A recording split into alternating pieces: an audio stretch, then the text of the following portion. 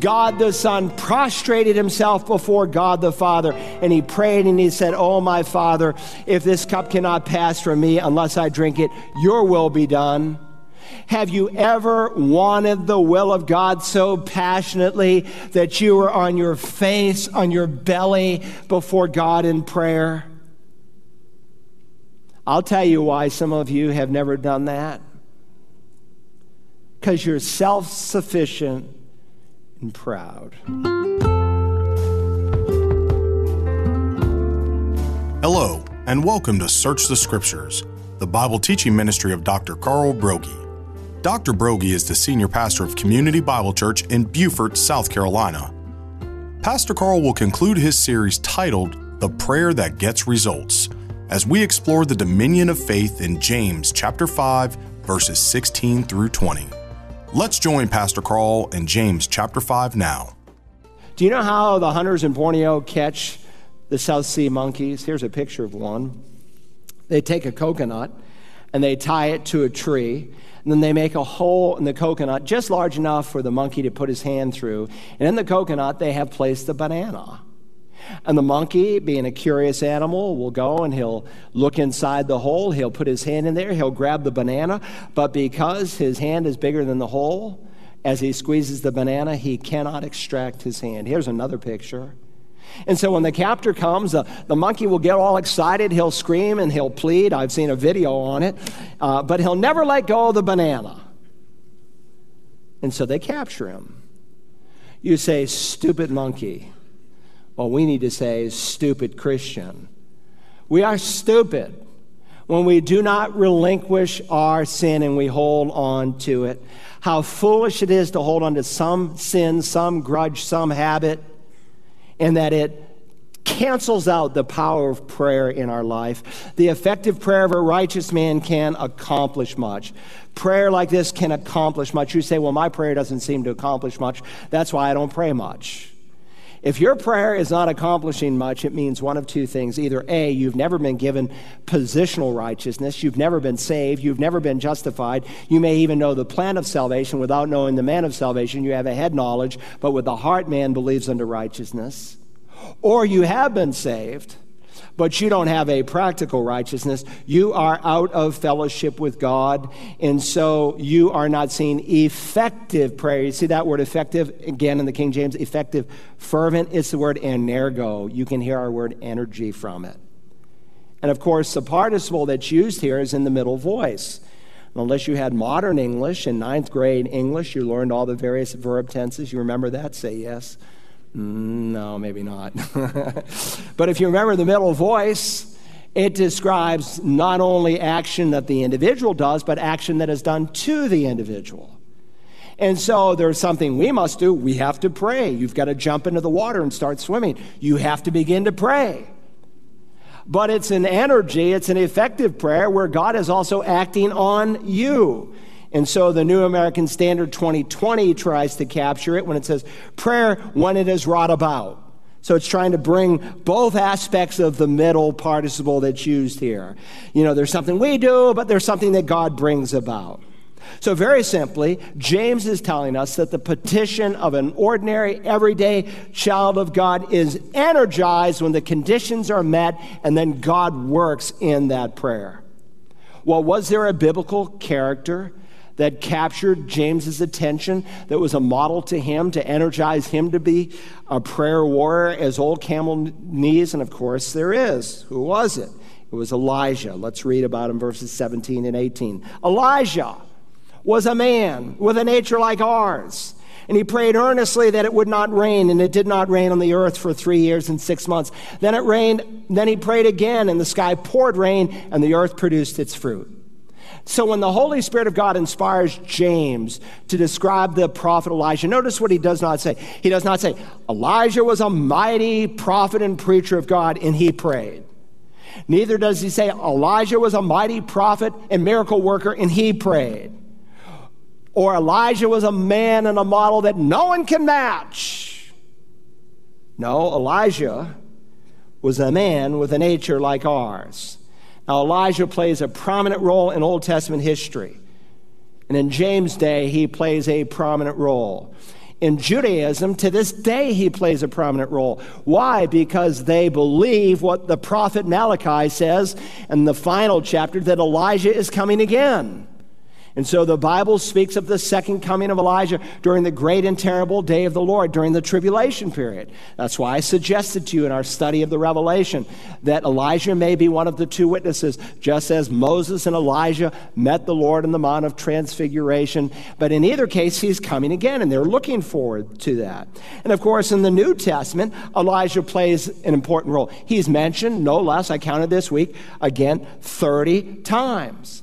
Now, when we look at prophets like Elijah, we tend to think that they were just somehow different. They lived in a different world. They breathed different air than we do, that they were not like us. But James wants to underscore they're cut out of the same piece of cloth as all of us here today. The ISV renders this verse, Elijah was a man just like us. The Net Bible says Elijah was a human being like us. The King James translates Elijah was a man subject to like passions as we are. In other words, he was a normal, everyday human being like you and I. He had the same perplexities, frustrations, doubts, problems that you and I face today. Now hold your finger here and turn to 1 Kings 18. Let's go back and look at 1 Kings 18 for a moment. Because, again, he is writing to a group of people, Jewish Christians, we learned that in the opening verse, and he understands they know something about Elijah.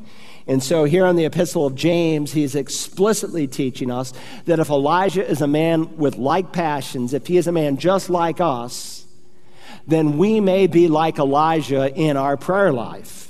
And of course, 1 Kings 18, if you remember, the people of Israel were in idolatry. It was 10 months ago, by the way, that we were here. It seems to me like yesterday. So let me dust off your minds. I did a series on the prophet Elijah 10 months ago. But if you remember, the Jewish people were living in idolatry. So God brought along this prophet who just suddenly appears on the pages of Scripture. And his heart is broken over the sin of the people, and he prays earnestly. And the heavens became like brass. No rain. Everything dies. Ahab's out there just looking for a little grass. The cattle are dying. The crops are gone. How long does it go? 3.5 years. We don't learn that from the Old Testament. You wouldn't know that from 1 Kings. Ask a Jew today, how long was the drought? They don't know. But Jesus tells us it was 3.5 years, as does James tells us it was 3.5 years. You found it, 1837. Here he is. Answer me, O Lord. He is about ready to have this big revival. Remember up there on top of Mount Carmel. Answer me, O Lord, answer me, that this people may know that you, O Lord, are God, and that you have turned their heart back again. Then the fire of the Lord fell and consumed the burnt offering and the wood and the stones and the dust and licked up the water that was in the trench. When all the people saw it, they fell on their faces and they said, the Lord Yahweh, He is God. The Lord, He is God. Now again, he assumes his first century leaders know something about this man who was not only positionally righteous, he had practical righteousness. Wicked King Ahab is ruling. He was one of Israel's worst kings. He's married to a woman named Jezebel who seems like she is demon-possessed. She certainly has all the marks of it. And they have led the people of Israel into sin as they worship this false god Baal. Baal, if you remember, was the fertility god. So they were giving credit for the rain and the sunshine and the blessings, not to the one true God, but to this false god Baal. And so here in 1 Kings 18, we find an illustration of the component parts of effectual, fervent prayer. Again, let me dust off your minds and refresh what we studied some time ago. James wants us to see that this is just an ordinary Joe. Certainly he's a man of God, he's called of God, but he's no different in his humanity than any of us here. Look at verse 42. So Ahab went up to eat and drink, but Elijah went up to the top of Carmel, and he crouched down on the earth and put his face between his knees. So the miracle happens, the fire comes down, the sacrifice is consumed. All the people say, there's only one God. How could we be so foolish? Elijah says, Ahab, go back to Jezreel. He heads back. What does Elijah do? He goes to the top of Carmel. Here's a picture, Mount Carmel or Carmel, I don't care however you want to pronounce it. The Jews say Mount Carmel. Here's the backside of it. Some of you have been here with me. On the very top, you can barely see it. There's a little structure that's run by the Roman Catholics. So the whole miracle took place on this side of it that you're looking at. And if you came all the way down to the bottom of that hill, you can still this day see the Brook Kidron. So he's just shy of the peak, and he has his servant that's working with him. He crouched down on his knees, head between his knees. He prays over and over and over and over again. Now, Elijah has not eaten or drunk that day. He's kind of like the Lord Jesus. Jesus was so consumed with the work one day. He said, Lord, you haven't eaten anything. He said, I have food to eat that you don't know anything about. Have you ever been involved in the work of the Lord where you just forget? I've been so busy, I haven't eaten since breakfast. Here it is, 9 o'clock. That's Elijah. He's just consumed with the work of God. And the needs and the desires of the flesh are secondary to him. He's interested here in the work of the Lord. He is a man who pictures praying without ceasing. So one, there's a place he prays. Why this place? Well, at this point, he goes to the top. It's quiet. It's isolated. It's his prayer closet, so to speak. And again, I hope you have a quiet, secluded place where you can pray. It's his prayer closet. And he goes there to be quiet and still before the Lord. Do you have a place like that? When was the last time you were in it? There shouldn't be a week that goes by when you don't get in a place like that. Look, the success and blessing of God, whether it's in your ministry or the raising of your children, it's indexed to your time alone with God in prayer. Look at verse 41. Now Elijah said to Ahab, go up, eat and drink, for there is the sound of the roar of a heavy shower. I skipped that verse, but I'm coming back to it here. Go up, eat and drink. Now listen, this is an incredible statement. Go up, eat and drink. He doesn't tell him to repent. Why? Because he doesn't have a heart to repent. Go celebrate, King Ahab. This 3.5-year drought, it's over. How did he know that? According to verse 43, there's not a cloud in the sky. But he says with great confidence here, for there is the sound of the roar of a heavy shower. So the curious reader can say, well, how does he know that? He knows it through the ear of faith. Because the ear of faith hears what you cannot see. Remember Hebrews 11 and verse 1, faith is the assurance of things hoped for, the conviction of things not seen. And so he had a promise from God, and God had promised it was going to rain. And though there's not a cloud in the sky, he believes it. And he says, you better head down to Jezreel because I hear the sound of a mighty shower. Verse 42, so Ahab went up to eat and drink, but Elijah went up to the top of Carmel, and he crouched down on the earth and put his face between his knees. Now, the Bible here mentions his posture, not to give us a pattern that we necessarily have to follow, but understand a man's posture, a woman's posture, is outward evidence of an inward reality. Now, I can pray on my bed at night. David did. I like to go to bed often listening to Scripture, and I fall asleep. Now, I wouldn't want to prepare for the sermon going to bed because it usually only takes about 10 minutes and I'm out. But that's different, that kind of prayer, than the kind of prayer that he has here. I'm not half asleep when I'm in my prayer closet. There's an earnestness here. Do you remember the earnestness of the Lord Jesus in the Garden of Gethsemane? In Mark 14, it says he fell to the ground. In Luke 22, it says he knelt down. And then Matthew elaborates even further. He fell on his face and he prayed. God the Son prostrated himself before God the Father, and he prayed and he said, oh, my Father, if this cup cannot pass from me unless I drink it, your will be done. Have you ever wanted the will of God so passionately that you were on your face, on your belly before God in prayer? I'll tell you why some of you have never done that. Because you're self-sufficient and proud. I told a brother, I said, I've told this to many a brother.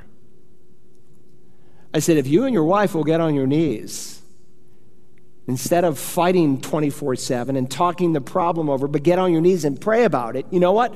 God can do something. He came up to me, as many of these guys have. You know what, Pastor? I took your advice, and our marriage is different. I can't believe it. Don't be shocked. God answers earnest prayer. I think of Mark 1:35 in reference to the Lord. Now in the morning, having risen a long while before daylight, he went out and departed to a solitary place and he prayed there. That's Mark 1:35. And it's an interesting day. There are 52 days that are recorded in the life of Christ in the four Gospels. In this particular day, where he gets up early before the light even comes up of the sun, is one of the busiest recorded days in the life of Christ. It was a day that was filled with miracles, healing, teaching, and preaching as you put all the accounts together. And yet, he gets up early because it's his need to pray. If you've ever been in full-time ministry, or if you even have a job where you are constantly, habitually intersecting with people, then you know the drain. Jesus knew that, and he saw his need. Now, if that was his need, what's your need? What's my need? So here's Elijah. You know why he's so bold and he can preach the way he does to King Ahab? Because before he ever has an audience with an earthly king, he has had an audience with the King of Kings. He's been in the presence of God Almighty. And James has already told us that God is opposed to the proud, but he gives grace to the humble. Now, please understand, I'm not saying that you always need to be kneeling or prostrate before God, but I want to tell you something. If that's never been your posture, there's a problem in your life. And today would be a good day to take some inventory. You think it's by accident that a day is coming when every knee will bow and every tongue will confess that Jesus is Lord. Prayer, it's hard work. Look at verse 43. He said to his servant, "Go up now." I'm almost done. Stay with me. "Go up now, look toward the sea." If you go to the top of Mount Carmel, you can see the Mediterranean Sea. It's right there. Look toward the sea. So he went up and looked and said, "There is nothing." And he said, "Go back 7 times. 6 times, he sent his servant to the crest of the hill. He asked, "What do you see?" He comes back each time, "Nothing." Look at verse 44. "And it came about at the 7th time that he said, Behold, a cloud as small as a man's hand is coming up from the sea. And he said, Go up and say to Ahab, Prepare your chariot and go down so that the heavy shower does not stop you." Now, the progression is important. It's a progression of expectant, persistent prayer. He's crouched down. He's in a quiet place. He has his head between his knees. He comes up for air. Go check. Goes back down. Comes back. Nothing. Go check. What if he quit on the 5th or 6th time? There would have been no rain. But he stayed with it. Go back 7 times. And finally, when you come to verse 45, the sky grows black with clouds and a wind, and there's the actual heavy shower. Again and again and again and again and again and again. 7 times. He doesn't quit. You know, some of us have quit. I prayed 10 years for one of my sisters to come to Christ. I prayed 18 years for another sister to come to Christ. And I prayed over 30 years for one of my brothers to come to Christ. You say, well, God says it's going to rain. What does Elijah need to do? He needs to pray. Because what you find here is the intersection between divine sovereignty and human responsibility. God gave a promise, and we need to be doing what Elijah did. We need to be pleading the promises of God. Find out what Scripture says and take them to the throne of grace. Go up and eat and drink, for there's the sound of the heavy roar of a heavy shower. That was a promise. Now, by the way, I think it's interesting that God does not answer prayer in the same way every time. In the case of him dealing with the 450 prophets of Baal and the 400 prophets of the Asherah, it's an immediate, hot and immediate prayer, and God brings the fire down from heaven. But then he has a delayed wet prayer here. I mean, he's praying, and it's not immediate. And then, of course, there's a time, you can read about it in the 19th chapter, he prays for something and God just flat out says, no, it wouldn't be good for your life. So for obvious reasons, God can answer immediately, but his timing is always perfect. Sometimes prayer just seems to be effortless and there's an immediate answer. And sometimes it's agonizing. And I'll tell you, when you go through those agonizing prayers, you just fall on your face and you thank God because you know he did it.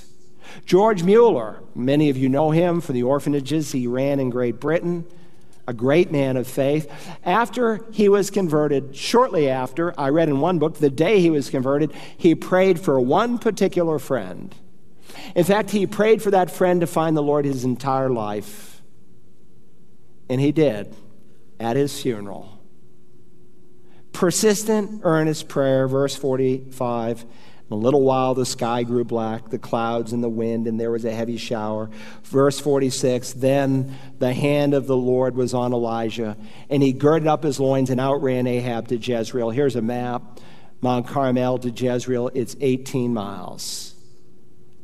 Picture this. Here's Ahab. He gets in his chariot, and Ahab takes that garment, he tucks it in or takes it off, and off he goes, and he outruns this man all the way to Jezreel. It's incredible. He is bent in prayer, but now he is energized from that prayer. That's what God does. And I love the phrase here, the hand of Yahweh was on Elijah. What a great statement to be said of you or me. The hand of the Lord is on your life. Draw near to God, he will draw near to you. Earnest prayer brings great blessing. You know what I want for this church more than anything else? I just want the hand of God to be on it. And it comes when we corporately together pray. Some of you have been praying on Wednesday nights in your home. You've gone during this month to the home page. You've clicked on that icon, and there's a list of prayer requests. We need that. We need it in our marriages. We need it in the raising of our children. We need it if we are to wage war against the world, the flesh, and the devil. Now, notice how the letter concludes. I'm preaching long, but thank you for listening. You want a cheap sermon? Come to the first hour. My brethren, if any among you strays from the truth and one turns him back, let him know that he who turns a sinner from the error of his ways will save his soul from death and cover a multitude of sin. Now, I suppose as born-again Christians, we are more successful in bringing people into the kingdom than we are restoring someone who has fallen. Do you remember Paul's advice, writing in the margin, Galatians 6:1, brethren, even if anyone is caught in any trespass, now listen to the qualifications and the warning. You who are spiritual should club him. No, not exactly. You who are spiritual should restore such a one in a spirit of gentleness. Those of you who are medical doctors can appreciate the term because Paul uses a medical term of a compound fracture of two bones that are out of joint, and they're brought back together. Each one, he adds, look into yourselves so that you too will not be tempted.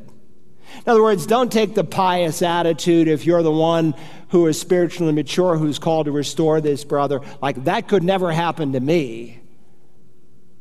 Man, he's messed up his marriage. He's been immoral. That could never happen to me. As soon as you start thinking that way, you're tempting the devil to tempt you. Remember Peter on the night the Lord was betrayed? Lord, I don't know about the rest of these guys. I'll go to prison for you. I'll die for you. Of course, he denies him 3 times that night. James is recognizing when people read a letter like this, that we're going to notice some people who once served in the army faithfully, but they have gone somewhere, they've disappeared. And he wants us to be in a search and rescue mission. It's well been said the Christian army is the only army in the world that shoots its own wounded. We need to rescue those who have fallen. We need to go with gentleness. We need to go with humility, watching for ourselves lest we too be tempted. What a great epistle James is. You say, Pastor, I don't know that I've ever really seen an answer to prayer. Some of the things that seemingly were answers could have just happened. I can't say, this is a direct answer from the hand of God Almighty. Maybe because you've never been saved. And I can promise you there's one prayer he will answer. Whoever will call upon the name of the Lord will be saved. A Pharisee went into the temple one day and he said, God, I thank you that I'm not like other people, swindlers, unjust, adulterers, or even like this tax collector. But the other man, with a broken heart, said, even unwilling to look up into heaven, he was so filled with shame and guilt. God, be merciful to me, literally the sinner. One man went home dignified. The other man went home justified. One man was ready to drop into hell lest he repent. The other man was ready to step into heaven because he was saved. God will answer the prayer of the repentant sinner, and he will save you and forgive you, and though your sins be like scarlet, they'll be as white as wool. Now, our Father, we thank you this morning for the promises of this short little letter. Thank you for allowing us to study it these 8 months. We're so grateful for the things that we've learned. Help us to apply, as James said right in the front end of this letter, not just to be those who hear the word, but those who obey it. Lord Jesus, we think of you when you went into the temple to pray at the beginning of your ministry and then at the end, and how you cleansed it. And in your righteous anger, you turned over the tables. Ministry that was nothing more than merchandising. And you said that this house should be a house of prayer. Well, we know that you no longer have a literal temple in which you appear, but you have made us the temple of the living God, both corporately and individually. And may it be said in your grace that this temple is a house of prayer. And we ask it to the glory of God in Jesus' name. Amen. Today's message concludes Dr. Broggi's exposition of the book of James. If you missed any of Pastor Carl's messages, please remember that you can order a CD or DVD copy by calling Search the Scriptures at 877-787-7478 and requesting Program James 015. Maybe you have a question you'd like to ask Pastor Carl personally. You can do that on Tuesdays between 11 and noon Eastern during his live call-in program, The Bible Line. You can listen to The Bible Line online at wagp.net. We hope that you will join us tomorrow as we continue to search the Scriptures.